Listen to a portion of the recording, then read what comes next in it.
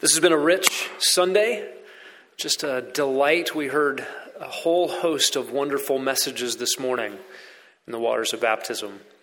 We get this evening to continue our study of the Bible, 66 books, and we're in the book of Ruth this evening.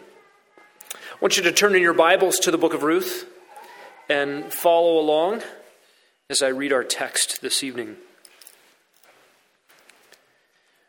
Now it came about in the days when the judges governed that there was a famine in the land. And a certain man of Bethlehem in Judah went to sojourn in the land of Moab with his wife and his 2 sons. The name of the man was Elimelech, and the name of his wife Naomi. And the names of his 2 sons were Mahlon and Chilion, Ephrathites of Bethlehem in Judah. Now they entered the land of Moab and remained there. Then Elimelech, Naomi's husband, died, and she was left with her 2 sons. They took for themselves Moabite women as wives. The name of the one was Orpah, and the name of the other Ruth. And they lived there about 10 years.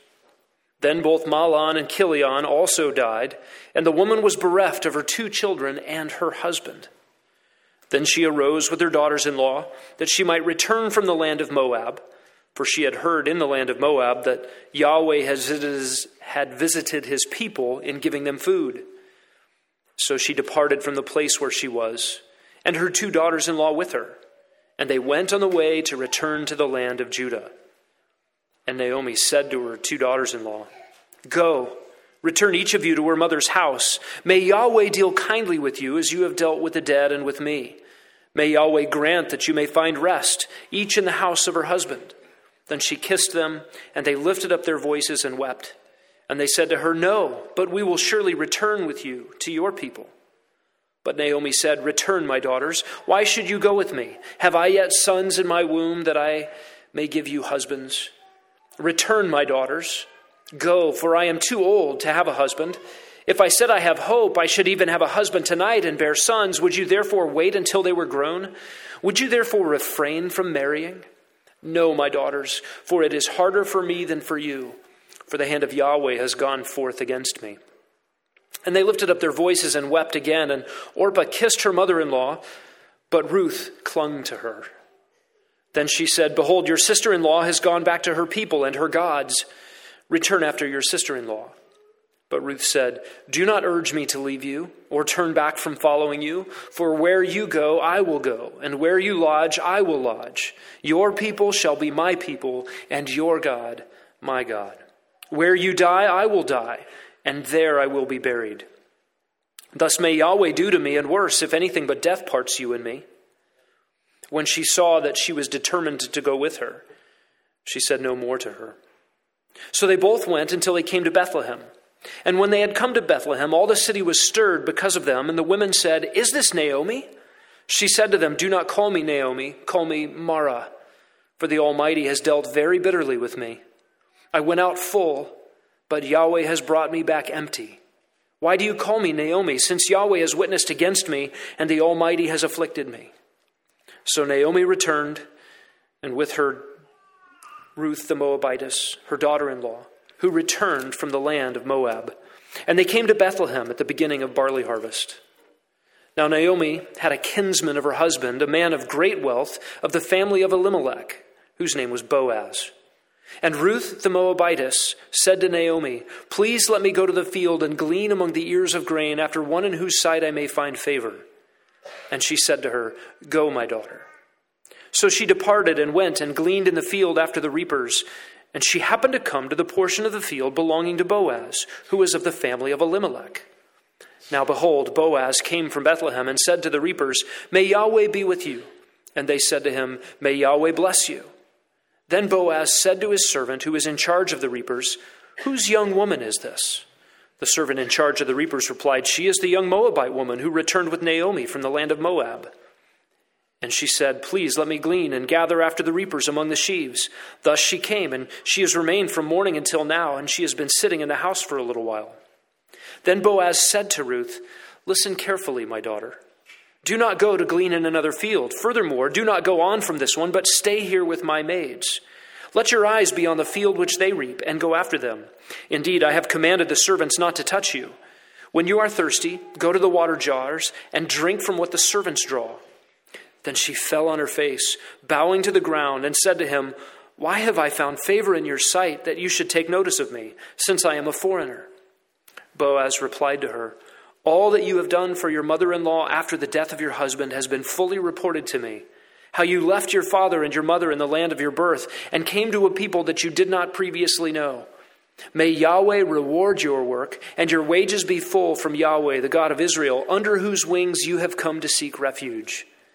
Then she said, "I have found favor in your sight, my lord, for you have comforted me and indeed have spoken kindly to your maidservant, though I am not like one of your maidservants." At mealtime Boaz said to her, "Come here that you may eat of the bread and dip your piece of bread in the vinegar." So she sat beside the reapers, and he served her roasted grain, and she ate and was satisfied and had some left. When she rose to glean, Boaz commanded his servant, saying, "Let her glean even among the sheaves, and do not insult her. Also you shall purposely pull out for her some grain from the bundles, and leave it so that she may glean, and do not rebuke her." So she gleaned in the field until evening. Then she beat out what she had gleaned, and it was about an ephah of barley. She took it up and went into the city, and her mother-in-law saw what she had gleaned. She also took it out and gave Naomi what she had left after she was satisfied. Her mother-in-law then said to her, "Where did you glean today, and where did you work? May he who took notice of you be blessed." So she told her mother-in-law with whom she had worked and said, "The name of the man with whom I worked today is Boaz." Naomi said to her daughter-in-law, "May he be blessed of Yahweh, who has not withdrawn his kindness to the living and to the dead." Again, Naomi said to her, "The man is our relative. He is one of our closest relatives." Then Ruth the Moabitess said, "Furthermore, he said to me, 'You should stay close to my servants until they have finished all my harvest.'" Naomi said to Ruth, her daughter-in-law, "It is good, my daughter, that you go out with his maids, so that others do not fall upon you in another field." So she stayed close by the maids of Boaz in order to glean until the end of the barley harvest and the wheat harvest, and she lived with her mother-in-law. Then Naomi, her mother-in-law, said to her daughter, "My daughter, shall I not seek security for you, that it may be well with you? Now, is not Boaz our kinsman, with whose maids you were?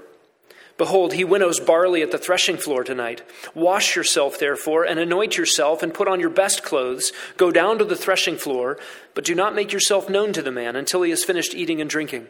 It shall be when he lies down that you shall notice the place where he lies, and you shall go and uncover his feet and lie down. Then he will tell you what you shall do." She said to her, "All that you say I will do."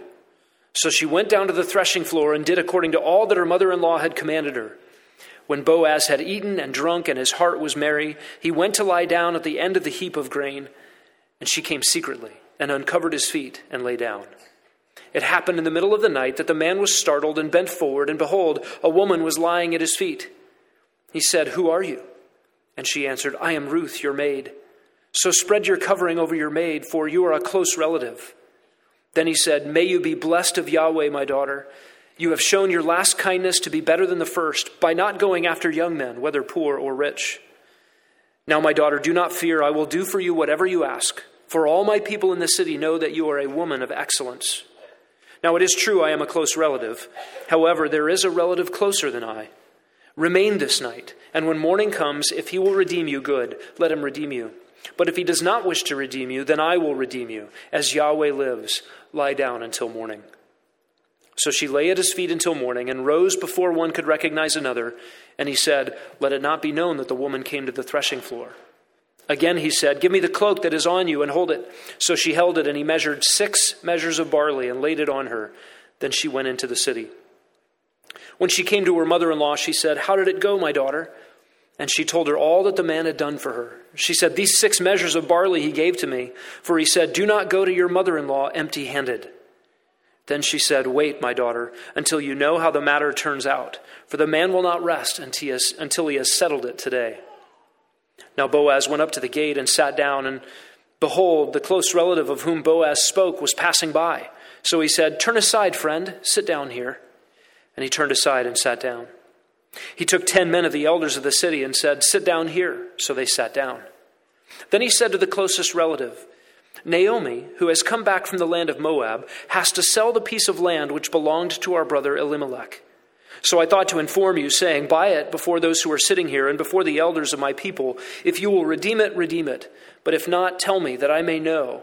For there is no one but you to redeem it, and I am after you. And he said, I will redeem it. Then Boaz said, on the day that you buy the field from the hand of Naomi, you must also acquire Ruth the Moabitess, the widow of the deceased, in order to raise up the name of the deceased on his inheritance. The closest relative said, I cannot redeem it for myself, because I would jeopardize my own inheritance. Redeem it for yourself. You may have my right of redemption, for I cannot redeem it. Now this was the custom in former times in Israel concerning the redemption and the exchange of land to confirm a matter. A man removed his sandal and gave it to another, and this was the manner of attestation in Israel. So the closest relative said to Boaz, buy it for yourself. And he removed his sandal. Then Boaz said to the elders and all the people, you are witnesses today that I have bought from the hand of Naomi all that belonged to Elimelech, and all that belonged to Chilion and Mahlon. Moreover, I have acquired Ruth the Moabitess, the widow of Mahlon, to be my wife, in order to raise up the name of the deceased on his inheritance, so that the name of the deceased will not be cut off from the brothers or from the court of his birthplace. You are witnesses today. All the people who were in the court and the elders said, we are witnesses. May Yahweh make the woman who is coming into your home like Rachel and Leah, both of whom built the house of Israel, and may you achieve wealth in Ephrathah and become famous in Bethlehem. Moreover, may your house be like the house of Perez, whom Tamar bore to Judah, through the seed which Yahweh will give you by this young woman. So Boaz took Ruth, and she became his wife, and he went in to her. And Yahweh enabled her to conceive, and she gave birth to a son. Then the women said to Naomi, blessed is Yahweh, who has not left you without a redeemer today, and may his name become famous in Israel.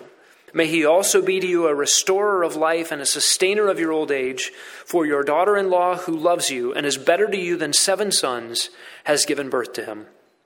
Then Naomi took the child and laid him on her lap and became his nurse. The neighbor women gave him a name, saying, a son has been born to Naomi. They named him Obed. He is the father of Jesse, the father of David. Now these are the generations of Perez. To Perez was born Hezron, to Hezron Ram, to Ram Amminadab, and to Amminadab was born Nahshon, and to Nahshon Salmon, and to Salmon Boaz, and to Boaz Obed. To Obed was born Jesse, and to Jesse David. The book of Ruth. Now, I know Jake last week did not read the entire book of Judges before he started. But Jake set us up very well to think about this wonderful story. The book of Ruth is a romance. It's a love story. It's a story that begins with things going badly and then things turning out for good in the end. It is a story all by itself. It is well written. It really is a beautiful literary work. But this story is not by itself. It sits in our Bibles. There are characters in this book. We have met Naomi and Ruth and Boaz and a few others. Naomi was a woman of Israel who had lost her husband and her 2 sons. She was in a land with no social security. She was not only tragically alone, but also left without any means of financial support or personal protection. She was destitute, in desperate circumstances, in dire straits. Ruth was a woman of Moab, married to one of Naomi's sons. She too was left a widow, and she attached herself to Naomi, to Naomi's people, and to Naomi's God. And we met Boaz, a man of Israel, a kinsman to Naomi, a redeemer of the family and the land. But the main character in this story, of course, is the Lord, the God of Israel, the one true God over all the earth. We see his remarkable providence in this book. That is God's sovereign orchestration of events. Naomi happened to return to Israel during barley harvest. They happened to meet a friend, a close relative of her husband. In chapter 2, verse 3, Ruth literally chanced upon Boaz's field. What's striking about the book of Ruth is God is obviously orchestrating the entire narration, and there are no miracles. Nobody is raised from the dead. No healings are done. This is a story of ordinary people under the sovereign guidance of a good God, maintaining his purposes and keeping his promises. And what is the book of Ruth doing in our Bibles? We could have, of course, looked to Romans 15:4. The things written in earlier times were written for our instruction, so that through perseverance and the encouragement in Ruth, we might have hope. And 1 Corinthians 10:11, now these things happened to them as an example, and they were written for our instruction, upon whom the ends of the ages have come. We can look to Ruth for examples. There are bad examples. There are good examples. There is, of course, the Lord's example in here. Ruth is in our Bibles, in our English Bibles, right between the book of Judges and the books of Samuel. And the book of Ruth serves as something like a seam between these other two books, progressing the narration of God's grand story of redemption. Look at the end of Judges, the last verse of the book of Judges. In those days there was no king in Israel. Everyone did what was right in their own eyes. Verse 1 of Ruth 1, it came about in the days when the judges governed. Do you see the seam? It's like the stitches in a baseball that hold the panels together. Look at the last word of the book of Ruth. Do you see it there? David. What is the next book? Samuel. The book of Samuel is about the establishment of the monarchy and God's establishment of the Davidic covenant up until 2 Samuel 7. This is all leading towards the Davidic line and the continuation of God's promises through that line.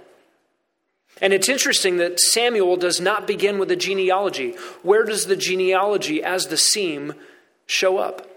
At the end of the book of Ruth. This book of Ruth holds our Bibles together in the unfolding storyline of God's getting glory for himself as king through judgment and through salvation. Again, that's the theme of the whole Bible. God will be glorified as king over all through judgment and salvation. And this book works as a seam between those parts.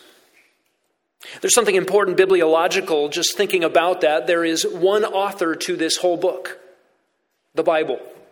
And the various books of the Bible have various names and titles attached to them. There are a number of human authors who have written and composed God's word, superintended, carried along by the Holy Spirit so that they composed without error God's very words.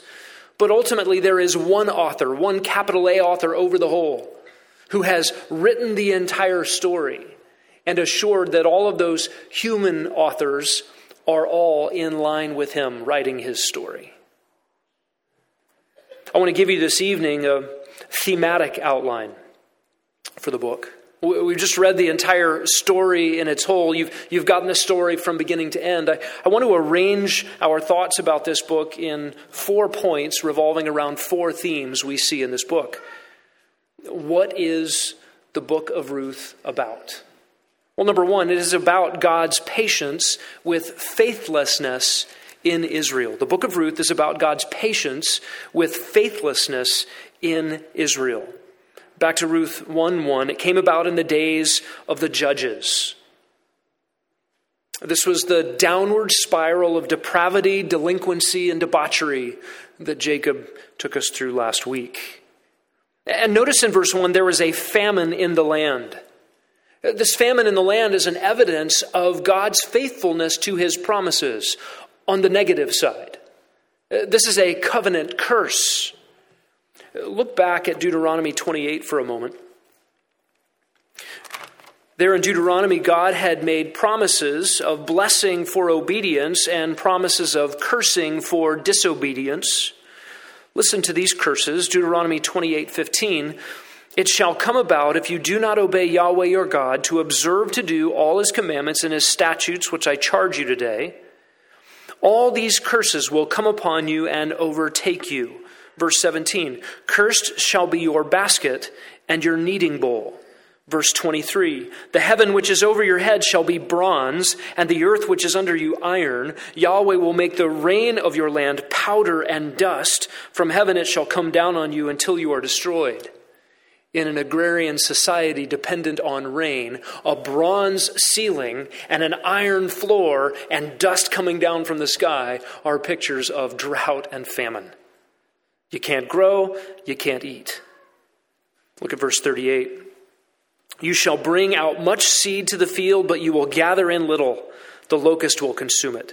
You shall plant and cultivate vineyards, but you will neither drink of the wine nor of the grapes, for the worm will devour them. You will have olive trees throughout your territory, but you will not anoint yourself with the oil, for the olives will drop off.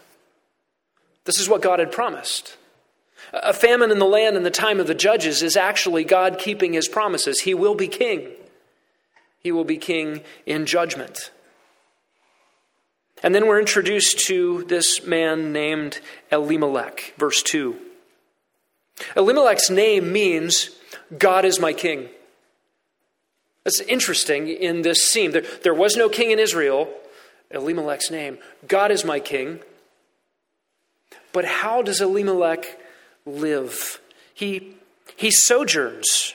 He sojourns in the land. We've heard this word before in the biblical narrative. Sojourning. You're wandering around, trekking, looking forward to rest in the land of promise. What is Elimelech doing? He's sojourning out of the land of promise, away from rest promised by Yahweh. This is an act of faithlessness on Elimelech's part. His name means God is my king, and yet he has gone elsewhere to look for provision, for sustenance. This is a decision of expedience. He's going to leave the land of promise. And look, there's not a mass exodus here. The text seems to indicate that he leaves alone. He just makes an independent decision. I'm not going to stay here in the land and trust Yahweh. He's not going to pray. He's not going to do what Psalm 37:4 says, stay in the land. Psalm 37:3, stay in the land and cultivate faithfulness. He's going to strike out on his own. And this sounds like a good decision. What is a man supposed to do? I got to provide for my family. We got to have food. There's a famine. Where is food? It's over there in Moab. This sounds like a manly decision. And this is a faithless decision. This is a doing what is right in his own eyes. And he intended to sojourn. What do we find out in this text? He was there 10 years. Or perhaps the family was there 10 years after his sons took Moabite women. There's a little ambiguity there. Maybe they were in the land 10 years, maybe they were in the land 20 years. Regardless, Elimelech was buried there. What about the land of promise? What about the lineage? What about the allotment? And his sons were buried in Moab. Listen, Elimelech had a name of fidelity to Yahweh, but a life of infidelity. We might say it this way today, someone is Christian in name only. That was Elimelech. And notice verse 4, here's more faithlessness in Israel. The sons took for themselves Moabite women. There was a command in Deuteronomy 7 not to intermarry, and a number of nations are listed that the people are not to intermarry with. Moab's not in that list, but that list is not a total list either. It doesn't include all of the nations in the land of Canaan that they were not to intermarry with. But a reason is given in Deuteronomy 7 that is a critical principle that was violated. And the principle was this: you will be tempted to go after their gods. So don't give your sons in marriage to their daughters. What is the principle there? Your heartstrings will be tugged by a relationship, and your life commitments will follow your heartstrings. Disney says follow your heart runs to disaster, your life follows suit. The reality is you live according to what you set your heart on. Solomon himself was indicted on this very issue. In 1 Kings 11, we read that Moab is named specifically amongst the women that Solomon took as wives for himself. And you find out in that very chapter that Solomon built an altar to Chemosh, the god of Moab, a demon god of the Moabite people that demanded child sacrifice. This was a dangerous proposition. And verse 4 says that these sons took wives for themselves. The Hebrew word for taking here, when connected with marriage, always has a negative connotation. This isn't a matter of trusting the Lord and finding a bride. No, they took for themselves that which was unauthorized. What is the result in the land of Moab for them? Death and barrenness. Notice the two daughters-in-law, Orpah and Ruth. They are childless. Perhaps married for 10 years with no kids. This is judgment. This path of expediency has led to a loss of blessing. Elimelech did what was right in his own eyes. His sons did what was right in their own eyes. But there's another theme in this book you need to see. And it is that God's faithfulness to keep a faithful remnant in Israel. God is faithful to keep a faithful remnant in Israel. He is patient with faithless Israel because Israel still exists. But he is also faithful to keep a remnant. So the book of Ruth takes place during the time of Judges, but the book of Ruth is not included in the book of Judges. Did you notice that? The 4-chapter story of Ruth is not in the book that Jake taught last week. It's not just one of the other stories there. It's in God's design separated out. There is an intentional contrast. It's a different book. Onlookers in the time of the Judges might have looked at Israel and wondered if Yahweh would utterly reject his people because of their utter faithlessness to him. And it's interesting in verse 3 of chapter 1, she was left with her 2 sons. That word left there is the same word used throughout the Bible of Israel when God wants to describe a remnant. In other words, Naomi remained. She was a faithful remnant of Israel. God is keeping a faithful remnant here, and Naomi is evidence of that. She was left as the faithful remnant out of her faithless family.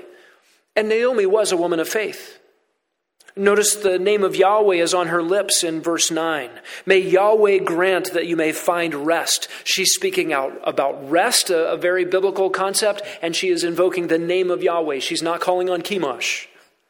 She's actually asking that Yahweh, the God of Israel, will provide for her daughters-in-law.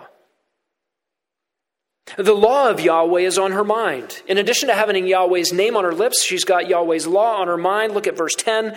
They said to her, "No, we'll return with you to your people." Naomi said, "Return, my daughters. Why should you go with me? Have I yet sons in my womb that they may be your husbands? Go. Even if I could have a husband tonight and bear sons, would you wait to marry them?"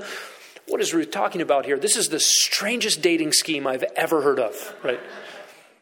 21st century ears just go, that is bizarre.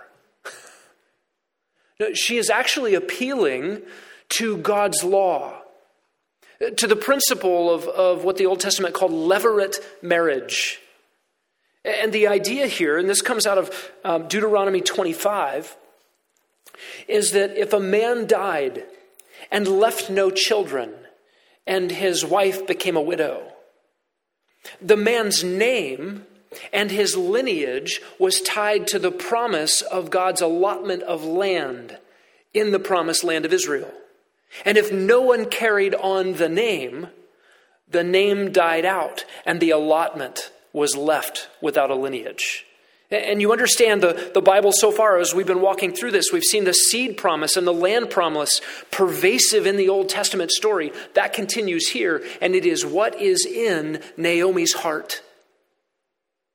And so she's not actually proposing that she find a husband and they marry the younger stepchildren. She is appealing to the reality that God has provided for a way for widows to be cared for, lineage to be maintained, and the land to maintain its promised allotment under God's care. That's his law for the land of Israel. That's what's in her heart. That's what's in her mind as she's encouraging her daughters-in-law, Moabite women. So go back to the land of Moab. Find husbands there. I can't fulfill this levirate promise for you. It would be unreasonable for you to wait.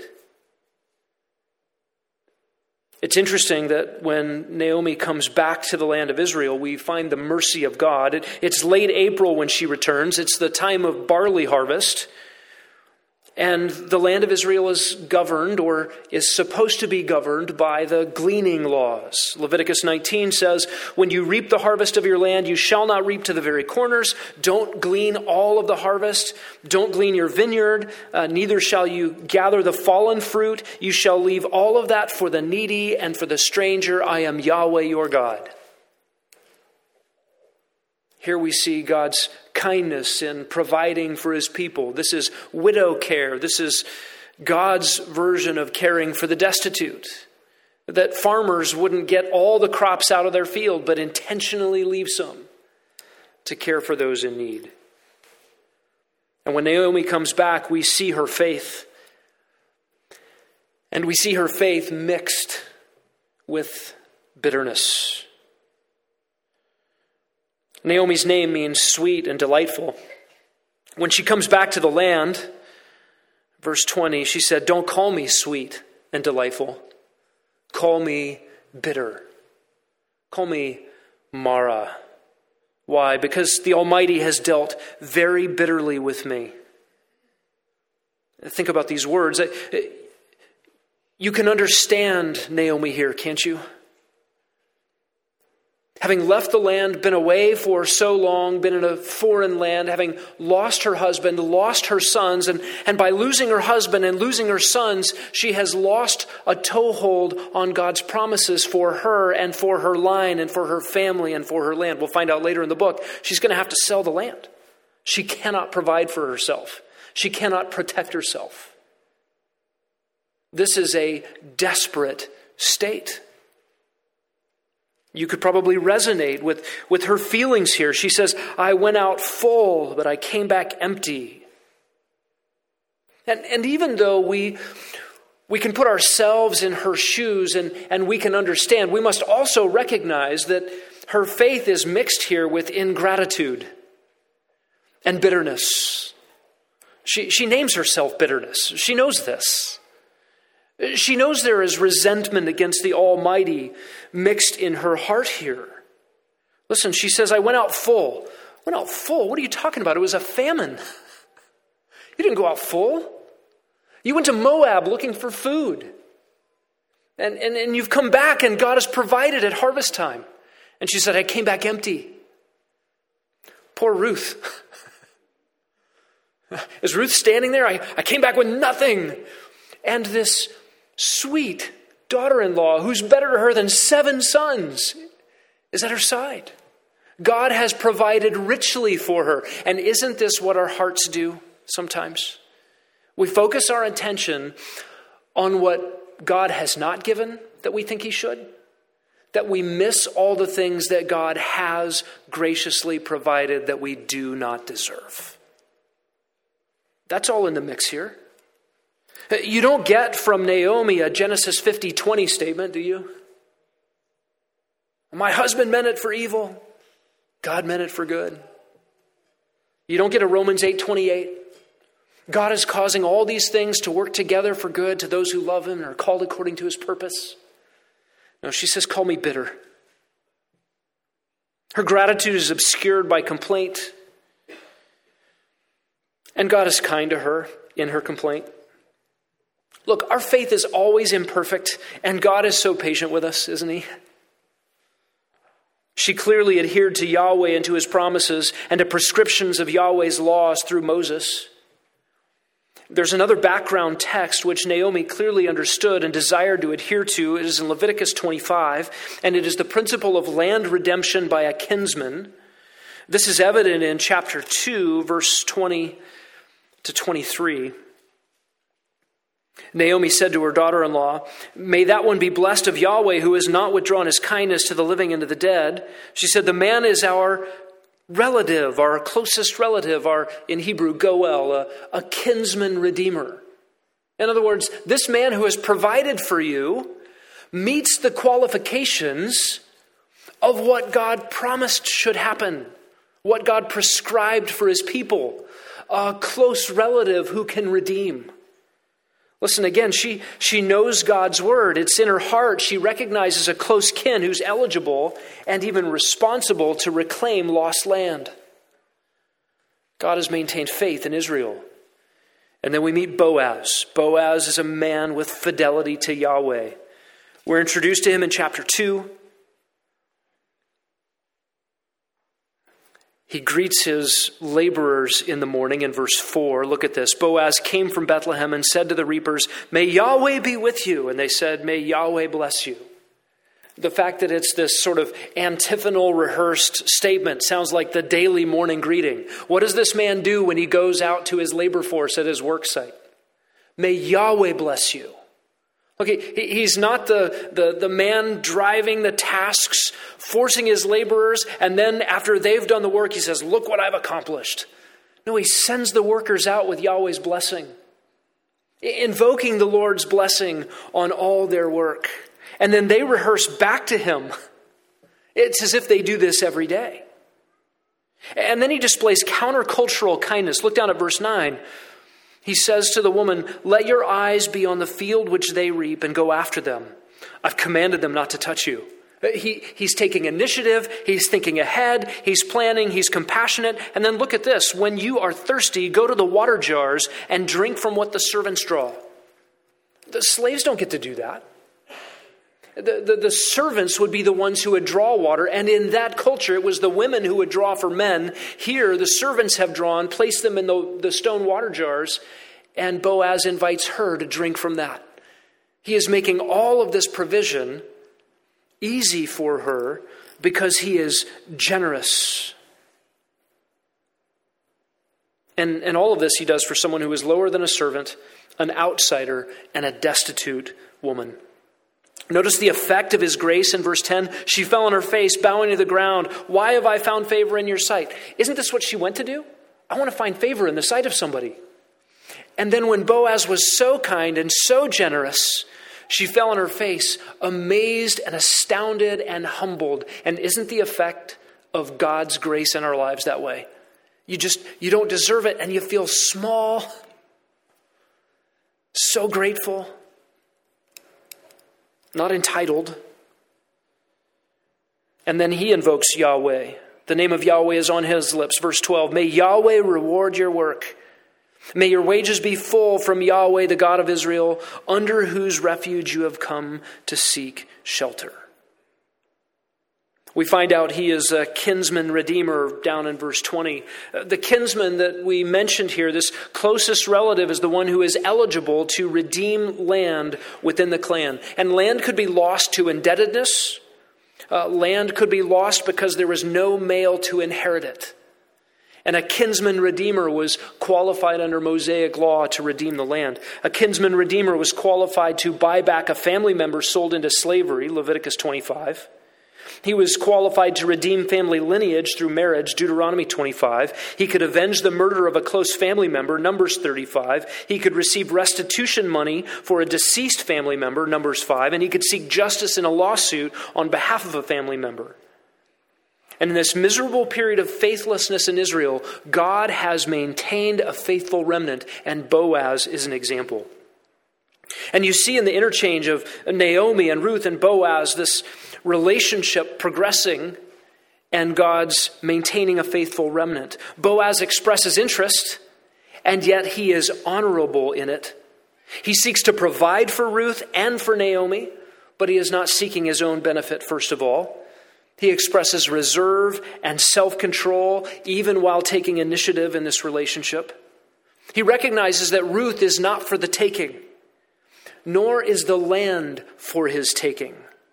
He actually seeks to uphold God's intentions for inheritance, for keeping the family line going, for maintaining the allotment of the land according to God's promise. And he does all of that in an honorable way. Likewise, Naomi's plan, it's in verses 3 to 5 of chapter 3, would be a humble approach designed to preserve Boaz's honor.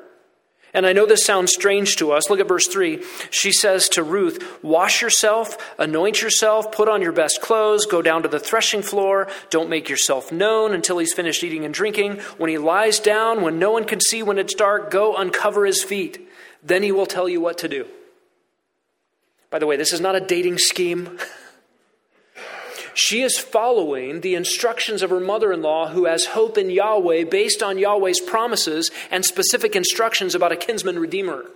There is actually a responsibility in the land to carry on the family lineage. Ruth's own husband, who is dead, his name is attached to land, and his name and his line must be continued. Naomi knows this. Ruth trusts this. And this approach is designed to do so in the dark, in secret, so as to preserve Boaz's honor should he not fulfill the levirate marriage opportunity. So the plan is, at night, go uncover his feet. What happens if your feet are uncovered? It gets cold at night. You wake up. What? Why are my feet cold? You would bend down to recover your feet. And, oh, there's a shadow there. Who are you? That's the plan. Not some strange or sensual thing. Look at verse 12. Boaz wakes up and sees Ruth and says to her in verse 11, I know you're a woman of excellence. Verse 12, he says, it is true that I am a close relative. However, there's a relative closer than I. What does verse 12 indicate to us? Boaz was already thinking about Ruth. He was already thinking about marriage. He had it on his mind, but what could Boaz not do? Usurp the right of another to the land or to the woman. He is honorable in this. Notice what he says next. This is astounding. Remain this night. When morning comes, if that man, that closer relative, will redeem you, good, let him redeem you. But if he does not wish to redeem you, then I will, as Yahweh lives. He invokes Yahweh's honor for keeping his word, that he will see fit, or that he will see to it that Ruth and Naomi are provided for in their destitution. He will be the kinsman redeemer, or somebody will. Do you see the selflessness in Boaz? A faith in God's word that results in trust in God's instructions about how to do it, so that Boaz is keeping to the letter, trusting God with the outcome, honoring Ruth and Naomi in the process, and his generosity continues. Even if Boaz did not get the privilege of marrying Ruth, which he desired, he was going to see that Ruth was provided for, that her husband's line was continued. That's fascinating to me. He's not looking to make a name for himself. He's willing to marry her to carry on her dead husband's line for the land allotment promise that belonged to him, according to God's rules. This is faith in Israel, trusting submission to God's word. A little contrast, I can't help this. In chapter 4, you get the alternative potential kinsman redeemer who doesn't take the opportunity. Well, he does when he finds out there's land. Land would mean more room for crops, more income. When he finds out that the land is attached to another man's name who would be the inheritor, he backs out. When he finds out he's got to take Ruth the Moabitess so that he can extend her dead husband's allotment, he's like, nope, I don't need to provide for widows that way. Maybe there's some stigma with the fact that she's a Moabitess. Maybe there's a cost to the fact that now you got 2 widows to care for, not just land for income. And what was his stated reason? Oh, I can't do it. It would jeopardize my inheritance. What's he saying? My name. My name wouldn't be on the title deed of the land. This would be a threat to my lineage and my name and my honor. Guess what we never get in this book? His name. We don't know who he is, and he never shows up again in the Bible. But Boaz, we know. Boaz cared about God's honor, God's promise, and 2 desperate widows. The other man cared about himself. A third theme here, God grants mercy. We see God's mercy to grant faith to an enemy of Israel. This is a kindness to Gentiles right here in the Old Testament. Ruth the Moabitess, the word Moabitess shows up again and again and again. We are reminded over and over again that Moab was that land across the Jordan River, across the Dead Sea from Israel to the east. She is Ruth the Jordanian. She is on the other side. Where did the land of Moab, the people of Moab, come from? This was the result of Lot's drunken incest with his daughters, Genesis 19. You remember that Israel was not helped by Moab in their trek to the promised land. They hired Balaam to curse Israel, Numbers 22 to 24. Then they seduced Israelites with immorality and idolatry in Numbers 25. They worshipped Chemosh, the demon of Moabite religion who demands child sacrifice. And you remember that Eglon, the king of Moab, oppressed Israel for 18 years during the time of the judges. The words of Ephesians 2 come to mind. But God, who is rich in mercy. When you think about Israel's mission in the Old Testament, they were to live different. They were to be a peculiar people so that a watching world would look in on Israel. They eat different, they dress different, everything they do is weird. Why? Because they belong to the one true God. They are his people, and he is their God. Hey, let's find out about Yahweh. Look how he blesses them. Look at the word from his mouth that he's given. It's not like anything anybody else has. Remember how he rescued them out of Egyptian slavery? They were to be famous in the world because they served the one true God. Israel failed at her mission. Did the nations know about Yahweh because Israel was conformed to his character? Not at all. What would the world look at Israel? How would the world look at Israel during the time of the judges? Wait, who do they serve? Who's their God? What are their laws? Just a disaster. And here we have God's mercy to Ruth. Through Elimelech's faithlessness, a Moabite woman believes and clings to Yahweh. And notice Ruth's faith. Back in chapter 1. Verse 15, Orpah kissed her mother-in-law and went back home. We never hear about Orpah again in the Bible. But Ruth's story is very different. In verses 16 and 17, she invokes God's people, God's name, the name of Yahweh. She, in verse 11 of chapter 2, has an excellent reputation. All that you have done for your mother-in-law after the death of your husband has been fully reported me. How you left your father and your mother in the land of your birth. That sounds like Abram out of the land of the Chaldees. And you came to a people that you did not previously know. Why would Ruth leave her own parents, leave her own land, leave her own ways, her own culture, her own gods, and come to Israel? She had heard of Yahweh, ostensibly through Naomi. There was a fledgling faith here in Ruth. She calls on Yahweh's name. She wants to be part of Yahweh's people. She's following the laws of Yahweh. This is not a story about how to find a man. There were other eligible bachelors in Israel. Boaz acknowledged it, but Ruth followed God's instructions. Naomi lays out the levirate marriage laws, and Ruth follows her directions. She could have gone after younger men, wealthier men, and she followed the instructions. She is called in 3:11 a woman of excellence. Interesting word, same word that shows up in Proverbs 31 about the excellent woman. And in your Hebrew Bible, I don't know if you have a Hebrew Bible, but in the Hebrew Bible, guess where the book of Ruth shows up? Right after Proverbs 31 and right before Song of Solomon. The excellent woman and marriage. And Ruth's right in the middle. A fourth theme, final theme this evening. We see God's faithfulness to keep his promise to the world.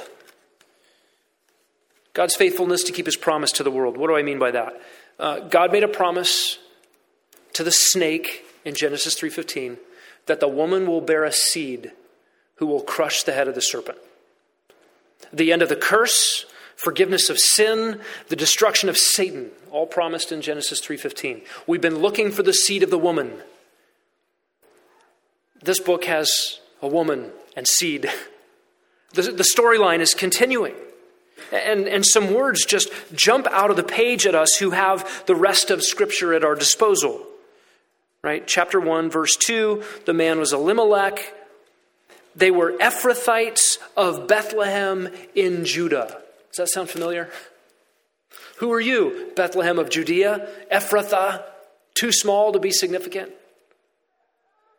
Right out of the Old Testament prophets, right out of New Testament fulfillment, all those words jumbled up here. That stands out to us. We have in verse 17 a son born to Naomi in chapter 4, verse 17. That's interesting. She's grandma. But this son born to the woman who is bereft and destitute. You think about an entire nation who is destitute and bereft of faithfulness to God, and the line is being cut off, and instead a son is born and the line is preserved. And then listen to these words in verses 11 and 12 of chapter 4. All the people in the court, all the elders said, "We're witnesses. May Yahweh make the woman who is coming into your home like Rachel and Leah, both of whom built the house of Israel. And may you achieve wealth in Ephrathah, become famous in Bethlehem. May your house be like the house of Perez, whom Tamar bore to Judah through the seed which Yahweh will give you by the woman." Do you see all these words here? The house of Israel, the seed, the woman, Judah, Bethlehem. These words jump off the page to us as we see the unfolding of God's plan. Listen, in verse 18, we get this statement, "These are the generations." And if you remember back to Ashley Anderson's message from the book of Genesis, the Toledotes or the generations were those literary markers of division in the book of Genesis that actually showed the progress and the advancement of God's redemptive plan. Here we get another Toledot, a generation statement. And what do we see here? Look at verse 18. Perez, Hezron, Ram, Amminadab, Nahshon, Salmon, Boaz, Obed, Jesse, David. A genealogy, a Toledot. This is advancing the line, advancing the progress. And if you are an Old Testament reader and you're reading the book of Ruth and you see woman and seed and a genealogy and the word Toledot, God's still working. God's keeping his promises. He hasn't forgotten us sinners in the world under the curse after the fall. When you get to the line of Messiah in Matthew chapter 1, 4 women are there. Tamar, Rahab, Ruth, Bathsheba. They kind of all show up right here in one way or another. Think about this first one, Tamar. It's interesting that the genealogy doesn't start with Judah. It starts with the son of Judah, Perez. But how did Perez become the son of Judah? By the worst example of levirate marriage in the Bible. Judah would not give the other brothers to the bereft widow to extend the line. What does the widow do? She, in one sense, demands that the line of her husband continue through family lineage, through incest, prostitution. It's an awful story. And that's the first name on the page of this genealogy right here. Perez. It's ugly. Shocking. And of course you get Tamar in the genealogy of Jesus in Matthew 1. You get Rahab, the harlot, another foreigner who believed. And then you get Ruth, the Moabitess foreigner who believed. And then you have Bathsheba named, who was the wife of Uriah, whom David had killed. Naomi's name here is Mara. And to her is given a son. It's just interesting language. The seed of promise leading to the godly king over Israel. From the son of Naomi comes David, the godly king. There's another Mara in the Bible. There is Mary, who has a greater son, the greater king, the seed of the woman, also born at a time of great apostasy in Israel, where there was a small remnant of faith and God's outpouring of mercy to outsider nations, the Gentiles, graciously granting faith to all of us by the seed of the woman. truly is a remarkable story. It is a love story. There is human love and human marriage here. It is, of course, the story of God's love for sinners in preserving the line and keeping his promises. It's also a wonderful biblical counseling resource. To go back through and think through the details here, we learn about dealing with difficult circumstances. There are consequences to our sin, and we live with the consequences of other people's sin. What's the solution to all of that? Whether you've sinned and you go, okay, now what? Or someone else has sinned and you're suffering, okay, now what? Hope. There's hope. Turn to the Lord. Trust the Lord. There's a lesson here in trusting the Lord over expediency. Elimelech found food for his family, but at what cost? He made what the world might consider to be a reasonable or even responsible decision, but he did so out of his discontent and his distrust. Perhaps he was squeezed into the mold of the era of the judges. He did what was right in his own eyes. Listen, there's something worse than starving. It is infidelity to God. We learn something here about obedient faith, even in the midst of a faithless generation. If nobody else around you is following Yahweh, you be faithful.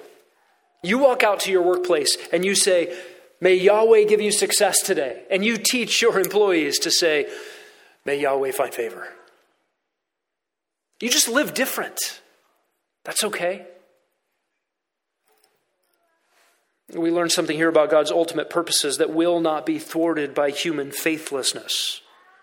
Sure, there are human examples to follow, but bigger than that, there are promises of God to believe and a Messiah to anticipate. Boaz's labor as a kinsman redeemer is, of course, a foreshadowing of a kinsman redeemer in the Lord Jesus Christ. He was made like us. And he came to purchase with his own blood that which we could not redeem, our lost selves.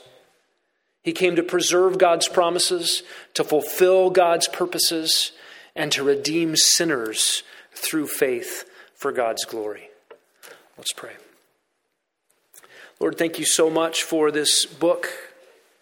Thank you for your word. We thank you for the ways that you have constructed your self-disclosure to us, that we might know you and know your ways. We pray that you would increase our appetite for your word. May we live by it as with the daily bread of the soul. And we pray as we go out from this place that we would trust in you. Oh Lord, would you help our unbelief?